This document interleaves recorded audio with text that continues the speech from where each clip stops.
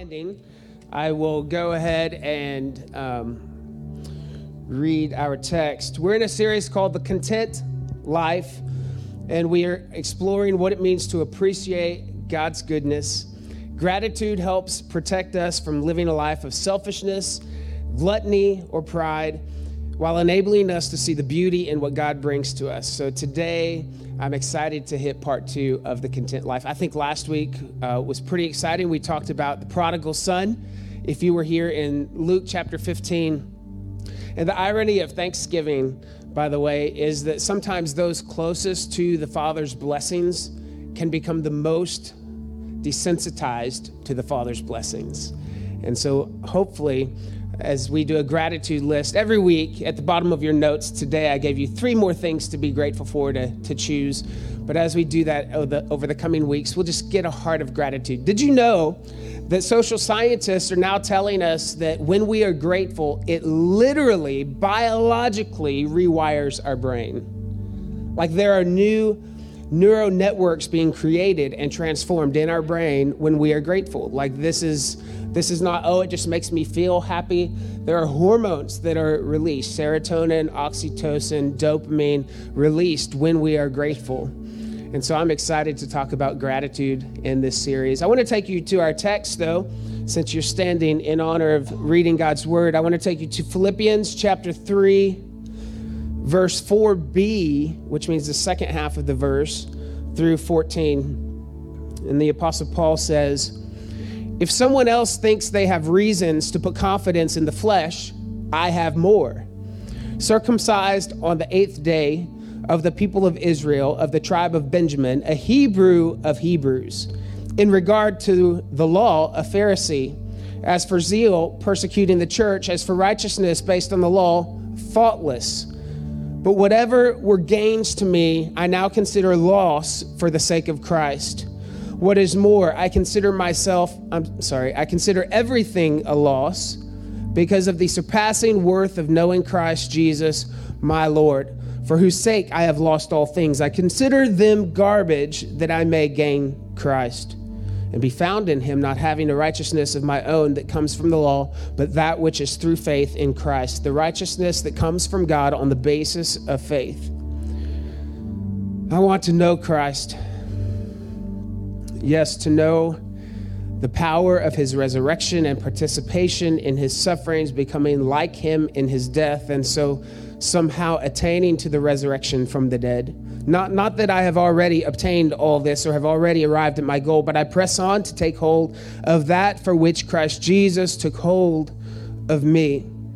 Brothers and sisters, I do not consider myself yet to have taken hold of it, but one thing I do, forgetting what is behind and straining toward what is ahead. I press on toward the goal to win the prize for which God has called me heavenward in Christ Jesus. Heavenly Father, we just thank you for your word that is just so alive that it can transform the spirit man without even our permission. So God, I ask that you would invade our space today, that Holy Spirit, you would speak to us in levels that we can't even comprehend. God, that you would bubble things up to the surface that we failed to address with you, things that we thought had been taken care of years ago. God, that you would let us find a space for healing in the next 25, 30 minutes. In Jesus' name I pray.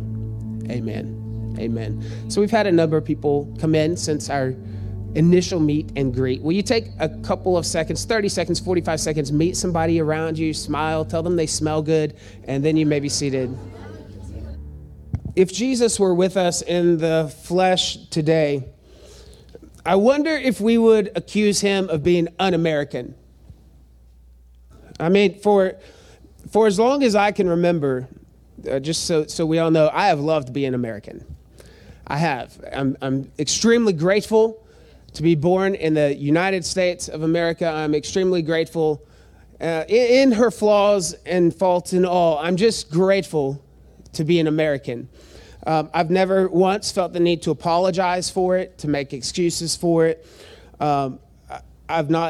I've not felt the need to be embarrassed that I'm American. I love America, just like I love my kids, who are not perfect either, just like I love my wife, who is perfect. I love America. However, I will say that I've often been caught in the stereotypical American trappings, such as the pursuit of power, pursuit of wanting more money, recognition, selfish ambition, making a name for myself. You guys are kind of quiet and I'm feeling a little bit lonely. So as I say some of these trappings, if you can identify, or if you're sitting next to someone that you feel should be able to identify with what I'm saying, just say, oh yeah, okay? So I listed some of these trappings for me: pursuit of power, money, recognition, selfish ambition, making a name for myself, advancing my interest, my agenda, my goals, my comfort. You get the point. The American dream, comes with so much baggage and things that I don't think the dream really should carry. You know what I mean? So much about Trey, so much about you. I'm guessing that many of you can relate. You love America, but you're falling into some of the same things yourself. I wonder if Jesus and the disciples today got into the boat to go to the other side, and if the other side was Lady Bird Lake, if they would be in severe culture shock when they stepped out in downtown Austin. Could you imagine? Jesus and his disciples think they're just going to the other side of the lake, and then they get to the weird place. I've come to see that our country is not and has never really been the center of Christianity. We've always been the ends of the earth. And I want you to understand that while Jesus is not un-American, he's not anti-American either. But when he talks about to his people, saying, go into all the world, to the ends of the earth, he was talking about you. He was talking about me.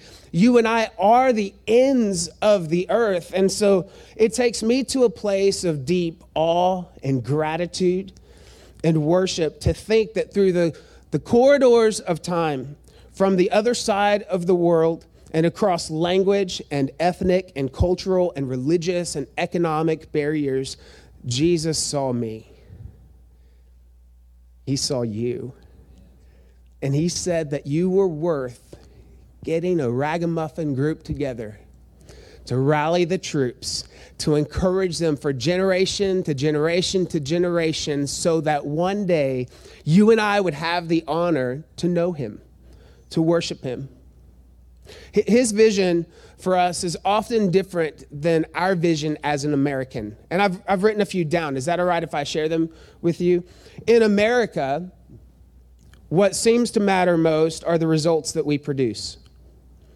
In Jesus, what matters most is the kind of person we are becoming.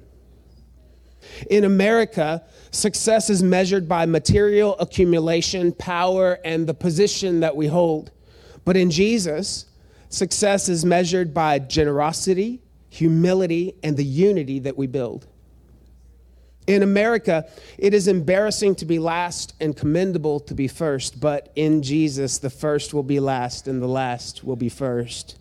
In America, leaders make a name for themselves to become famous, and sometimes they treat Jesus as a means to get to that end. But in Jesus, leaders make his name famous and treat their own positions, abilities, and influence as a means to get Jesus famous. In America, people crave recognition and credit. Can I get a good amen?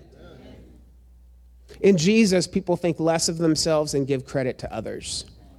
In America, the strong and powerful rise to the top. But in Jesus, the meek inherit the earth. In America, people are quick to defend themselves, often publicly shaming those who wrong them. #blessed. But in Jesus, people fight for unity at all costs, keeping clear from even the appearance of division. Should I say that one more time? In America, We love to defend ourselves and publicly shame those who wrong us. And some of us are really good at that passive-aggressive stuff on Facebook behind a keyboard, aren't we? But those who are hidden in Jesus never feel the need to defend themselves. Did you know Jesus never defended himself? The truth doesn't have to argue with lies. In Jesus, we actually can hold our tongue because our goal is to keep clear from even the appearance of division. I am shocked at the number of Christians that argue on social media. This isn't a come to Jesus meeting. This isn't a butt whipping for our church. Nothing. You guys don't do that. I'm just saying other people. Maybe second service. I mean, really, I don't see you guys doing that. But isn't it amazing? You've seen, this preacher, famous preacher, putting down this female preacher, all for the name of Jesus. What? I mean, if I were not a follower of Jesus and I were to look at the ebb and flow of social media and the critics that are criticizing one another in the same family, I don't want to be part of that family. But I digress. The Apostle Paul, in the text that we read, he enjoyed a tremendous amount of professional success and all the position, power, and recognition that a first century rabbi could have dreamed of. Yet he declared in Philippians 3, 7, 8, we'll read that again, verse 7 and 8, but whatever were gains to me, I now consider loss for the sake of Christ. What is more, I consider everything a loss because of the surpassing worth of knowing Christ Jesus, my Lord, for whose sake I have lost all things. I consider them garbage. Other translations say rubbish. That's more fun to say. I consider them rubbish that I may gain Christ. Paul learned a secret about being content. Now, if you're on social media and you happen to be my friend, you may have seen me last night at 9 o'clock, get a little bit excited about this morning. And I put out there, hey, you definitely don't want to miss it because today is going to be a game changer for influencers in our society, leaders of business in our society, people who build culture, like the movers, the shakers, the people that run fast, the people that build high things. You know what I mean? People that are driven. This message is for you because I'm concerned that maybe in our ambition, we're not content. Are we really 100% full throttle because we're pursuing the call of God for our life? Or are we 100% full throttle because we're looking for that next fix? That next thing that's going to make us feel significant. That next thing that we're going to be celebrated and get the accolades for. And wow, you really did it this time. Every time I cook a meal, my daughter, Michaela and Lawrence, when they come over, she has this saying, it doesn't matter how good the meal is or how bad it is. She says, wow, Dad, you did it again. If I'm feeling bad about myself, I will invite them over for dinner. And I will make them grilled cheese just to hear, wow, Dad, you did it again. I took a photo of something I made. What did I make? I don't remember. It doesn't matter. But I sent it to her and I said, look at this. Wow, I did it again. I'm gotten so used to it, I'm now congratulating myself.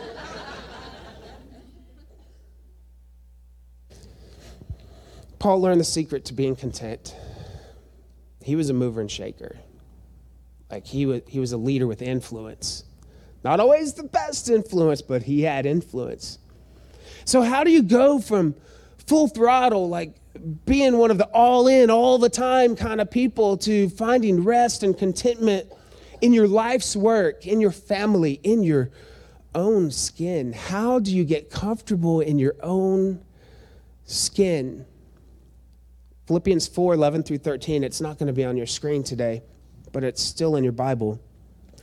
Paul says, just a chapter after, he says, I'm not saying this because I am in need, for I have learned to be content, whatever the circumstances.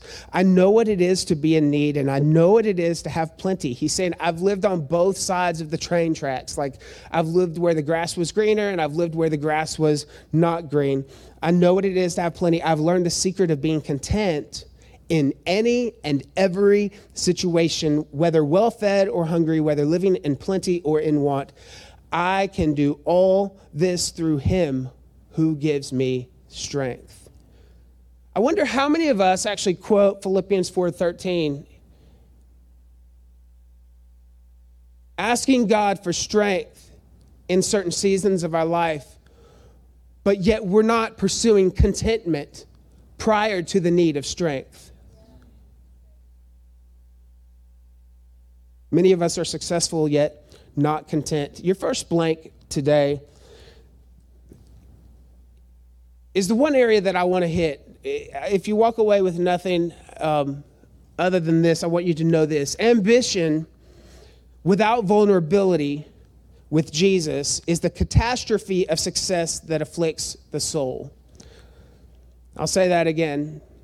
Ambition without vulnerability. Let me see what your blanks. So the first blank is ambition. Ambition without vulnerability. Vulnerability with Jesus is the catastrophe of success that afflicts the soul. To have ambition, but not vulnerability with Jesus, intimacy with Jesus, it is the condition that brings affliction on our soul. You can have more money than anyone else in the world. You can have more cars than anyone else in the world. You can have the best suits. You can have the best everything. But if you don't have Jesus, your soul is afflicted.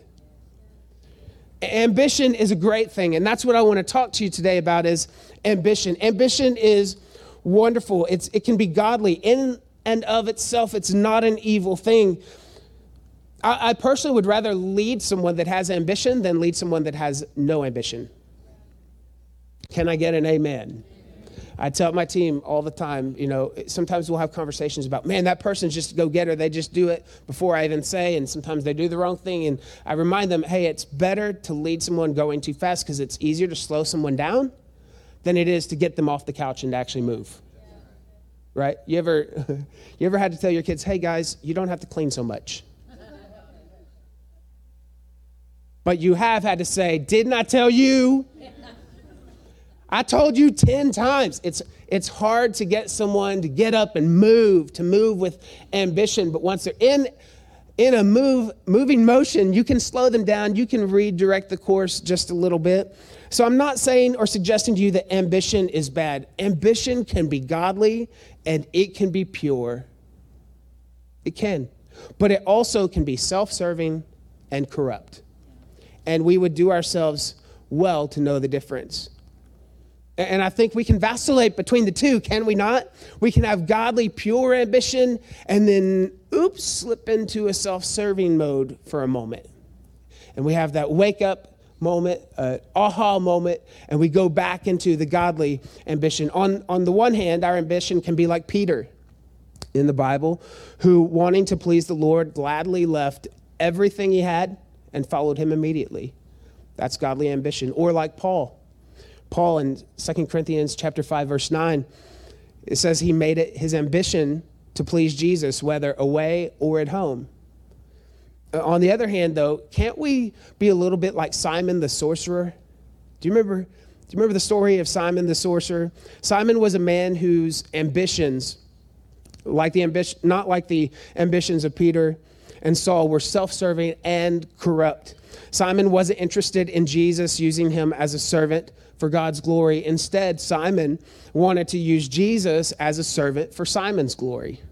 And I'll show you the verse in that. It's Acts chapter 8, verses 18 through 23.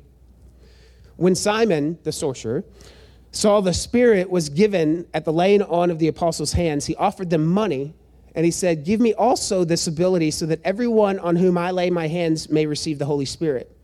He's trying to bribe to get this gift of impartation. And Peter answered, may your money perish with you because you thought you could buy the gift of God with money. You have no part or share in this ministry because your heart is not right before God. Repent of this wickedness and pray to the Lord in the hope that he may forgive you for having such a thought in your heart. For I see that you are full of bitterness and captive to sin. He wanted to use Jesus to make himself famous. I wish it were more difficult for me to relate to Simon the sorcerer than it is. But unfortunately, it's not. I think, but how will the world know that I did this incredibly selfless thing if I don't post about it? How will the world know that I paid for these people's meals if I don't do a selfie with them and say hashtag appreciate the firemen? You know, like, oh, I'm just encouraging other people to be generous. Really? Are we?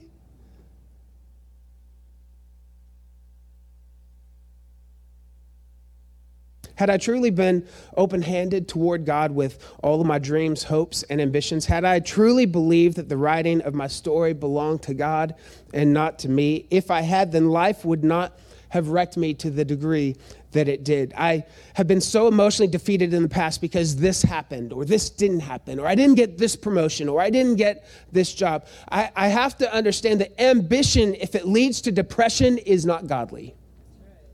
I'm going to say that one more time. Ambition that causes you to isolate or withdraw or feel like a failure is not godly ambition. Ambition has two lessons. In the remaining time, hopefully I can get through these.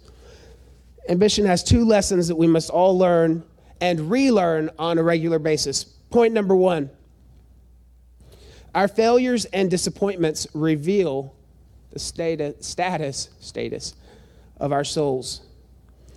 Our failures and disappointments reveal the status of our souls. It's like a tea bag, right? You put a tea bag into boiling water, and what happens? The tea goes into the water. Right? I wonder what kind of tea we are.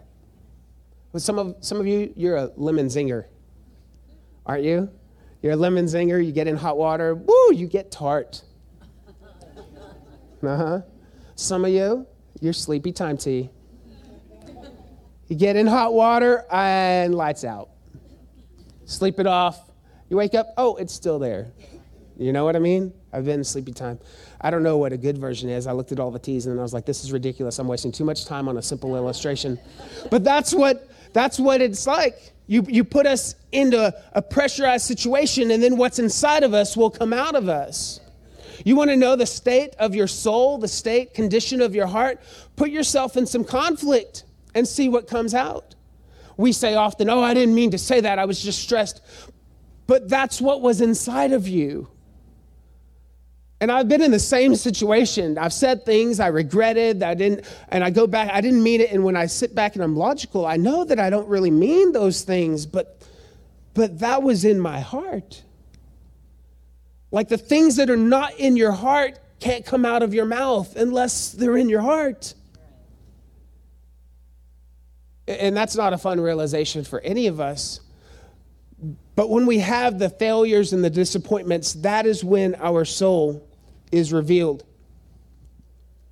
Isaiah 60, verse 1 through 3. Says, arise, shine, for your light has come, and the glory of the Lord rises upon you.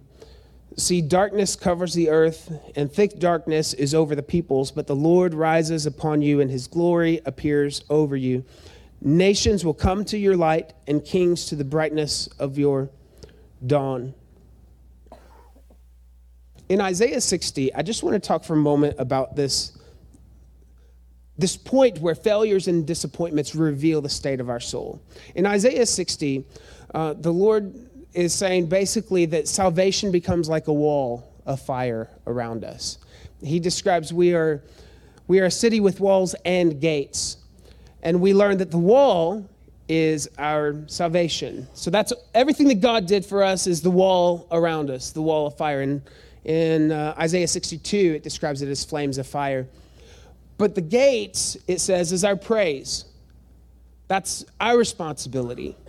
So part of the protection of our city, our soul, is both our redemption, which is nothing that we could do except to say yes to everything that he's done. But then there are gates. How many know that a A walled city without gates is still not fully secure. So God puts up the wall around the city of our heart, yet we're responsible and accountable for the gates. And those gates are made through praise. Now, Revelations 21, when it talks about the great city, it talks about 12 gates, and they're each made by one pearl. And it goes on to say the streets are made of gold, translucent gold, and the gates are made of pearl. How many know that pearls are made through irritation? So the gates of heaven, the pearly gates, are built through irritation. Gates of praise are built by responding to difficulty and responding to God. So we want to know the state of our soul. Are we praising God in the middle of our irritation? Anybody can give praise when things are good, by the way. Anyone can say, I just got a raise, hashtag blessed. Anyone can say, I just made a great meal, hashtag living the dream.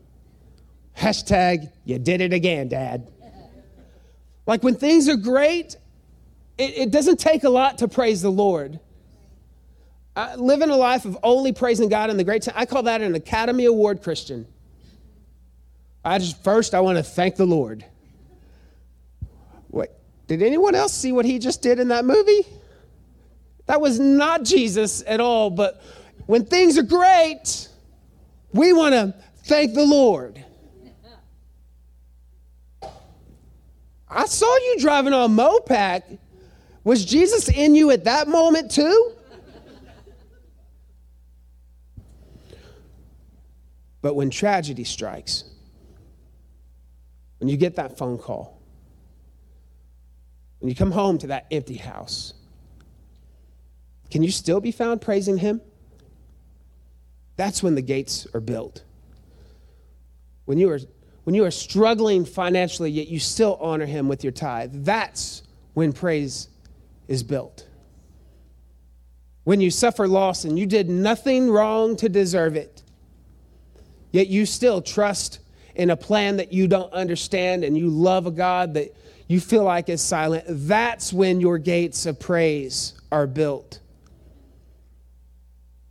Psalm 22:3 says, that God is enthroned as the Holy One in the praises of his people. Let me ask you a question. If God is enthroned on the praises of his people, who then is enthroned on our complaining?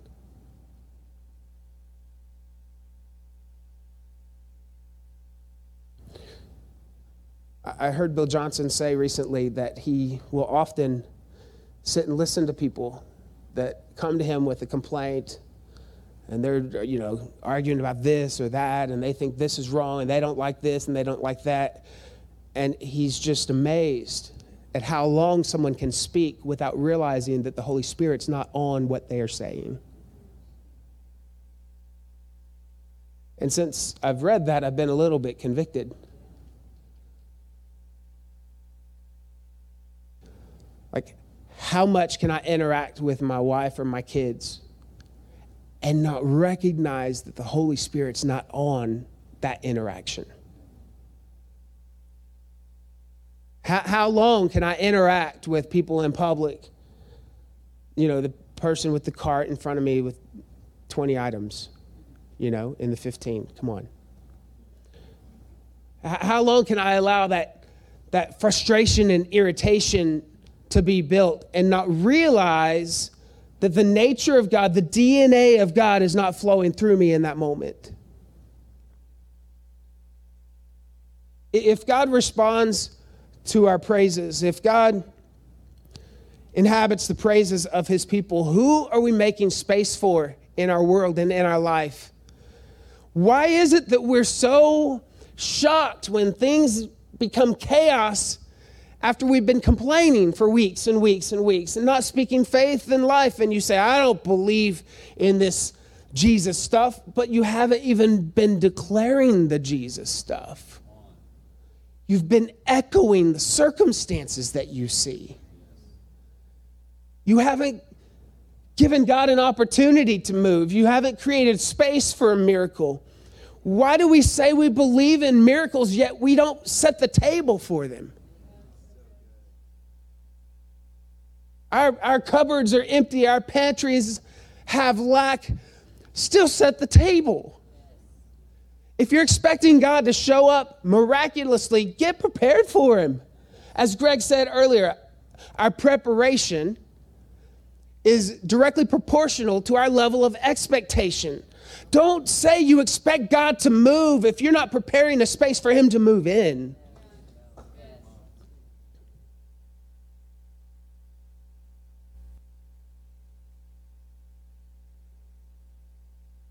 I said that pearls are built with irritation. I want to remind you of one very critical thing. You would agree, I think, that this life, well, you would agree, if life is good for you right now, you would agree. If life is bad for you right now, you probably would disagree. But life is a vapor and is very quick, right? If we're having a great life right now, we agree with that concept. But if you've just experienced some tragedy, or life every minute can feel like an eternity on some days, you may not agree with that statement. But once you get over this hump, you would come back and agree that this life is very, very short, right? The Bible says this life is like a vapor. It's gone. In the line of eternity. Did you know that when you find yourself in conflict, when you find yourself frustrated, when you find yourself discouraged, disheartened, beat down, feeling broken, this is a once in eternity opportunity to give God praise. Because when you move from here to there, you won't have pain. You won't have disappointment. You won't have any disheartened moments of your life, which sounds great. But oh, what the gates of pearls and praise you can build now in the middle of discomfort if you choose praise instead of wallowing in your own self-pity. Because once you move from here to there, never again will you have an opportunity to build a gate of praise. Next point. Point number 2. Our successes and achievements are poor substitutes for Jesus. Our successes and achievements are poor Jesus substitutes. Some of us in our ambition, we are running after that next grand thing. But even that will not satisfy the thing that only Jesus can satisfy. In Luke chapter 10, verse 17 through 20, the 72 returned with joy and said, Lord, even the demons submit to us in your name. They're pretty excited. The disciples are coming back and they're super excited. And it says, Lord, even the demons submit to us in your name. He replied, I saw Satan fall like lightning from heaven. I have given you authority to trample on snakes and scorpions and to overcome all the power of the enemy. Nothing will harm you. I want to stop right there on verse 19. I have given you authority. I have given you dominion. Nothing will harm you. How many of you feel like that's a pretty good deal? Like that's pretty exciting that God has given us authority over something. I believe that many of us in this room are not walking in the authority that God has given to us. He said he's given us all of this authority, but the next verse is the critical verse that I want to hone in on today. He says, however, do not rejoice that the spirits submit to you, but rejoice that your names are written in heaven. There is more power and freedom in what I am under than what I am over. There is more power and freedom in finding myself under the authority of heaven, under the authority and in alignment with Jesus than all of the things that I'm over. Dominion is great. Dominion is exciting. Authority, wonderful. The fact that nothing can harm us, love it. But at the end of the day, if I'm at the top of the mountain, I still got to be under something. There's more power and more freedom in being found under Jesus than over something. If we wait to honor him until all of our circumstances are right, we have made our circumstances our God. If we wait to be obedient with the tithe until the money's there, we have made money our God. Our money has dictated when we obey God and when we don't. If we honor God with our thoughts and we begin to build our sonship and our daughtership only based on circumstances, when the stars are in alignment and when everyone likes us and when things are going well, then we have made circumstances our God. Our successes and our achievements are poor substitutes for Jesus. Let us pray.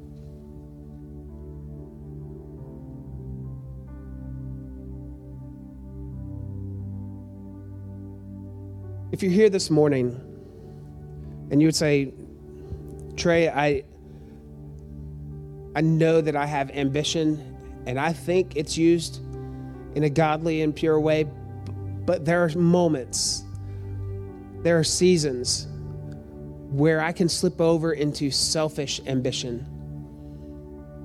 And I want to take this moment, this act of faith by raising my hand to realign my heart, to allow my ambition to be used fully for the glory of God. Understanding that as I elevate Jesus, he elevates me. It's the principle of proximity. God can't be glorified without our life being improved. If that's you and you're saying, Pastor, I need the Lord to do some work on my level of ambition, will you raise your hand this morning? Heavenly Father, every hand that is raised all throughout this auditorium, God, I ask, Father, that we would step into rest and step into contentment. God, understanding that being busy is not always the solution. God, let us be busy on the things that you want us to be busy on. Let us be about the Father's business. So God, we just ask over the next 7 days, God, that you would create an awareness inside of us, that you would shine a light in the areas of our heart and our life that we need to fully surrender to you. Whether we win or whether we fail, God, you get the glory, you get the credit, and you get the blame. God, we're simply your workmen. And we thank you for the opportunity. In Jesus' name, amen. Amen. Amen.